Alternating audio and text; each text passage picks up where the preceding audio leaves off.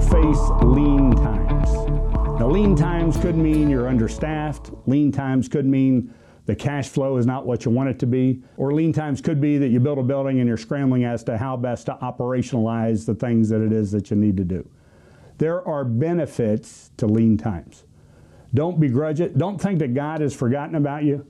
These great things that God has done, He's not going to abandon you and leave you holding the bag in something that's not going to work. Do you know God is more interested in the effectiveness of His church than you are? Whatever church you're pastoring, wherever your ministry. So here are a couple advantages, a couple benefits of lean times.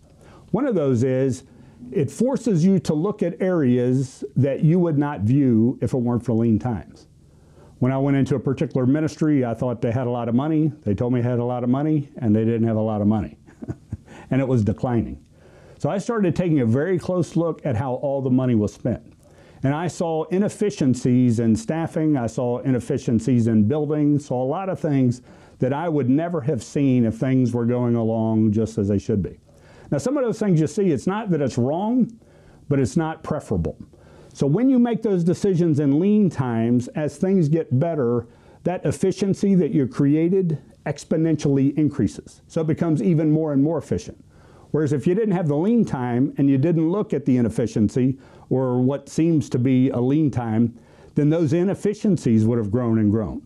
So one of the key benefits of a lean time is to look at inefficiencies and to look at things that you never viewed before.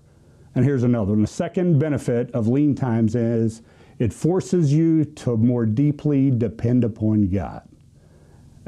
And that's really the heart of it. When things are going well, sometimes we can think that maybe we had a whole lot to do with that. And you did. It's not that God does it all. He doesn't do it all. He does it through you. But those lean times force me anew to my knees and even on my face.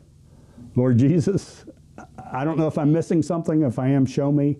If I'm not missing anything and I just need to write it out, whatever that is. And I get literally on my face, down in my basement in my quiet time area. There's a love seat there. It's carpeted. Get down on my face before the Lord. Lord, I surrender it all to you. I'm not sure exactly what's happening. I don't like it. If there's any sin in my life, I don't know. Please show that to me. I want to confess that and get rid of that. I want my life to be a clean vessel for the movement and the flow of the Holy Spirit through me. That is another advantage of a lean time. So it helps you cure inefficiencies, and it also deepens your dependence upon God Almighty. And those are two great things that can happen in lean times that may not happen anytime else. Thanks for watching. Please share this with friends of yours. Follow us on social. And you might want to check out our new site, leaderincrease.com. All these videos are stored there, and all of them are to help you achieve increasing kingdom results.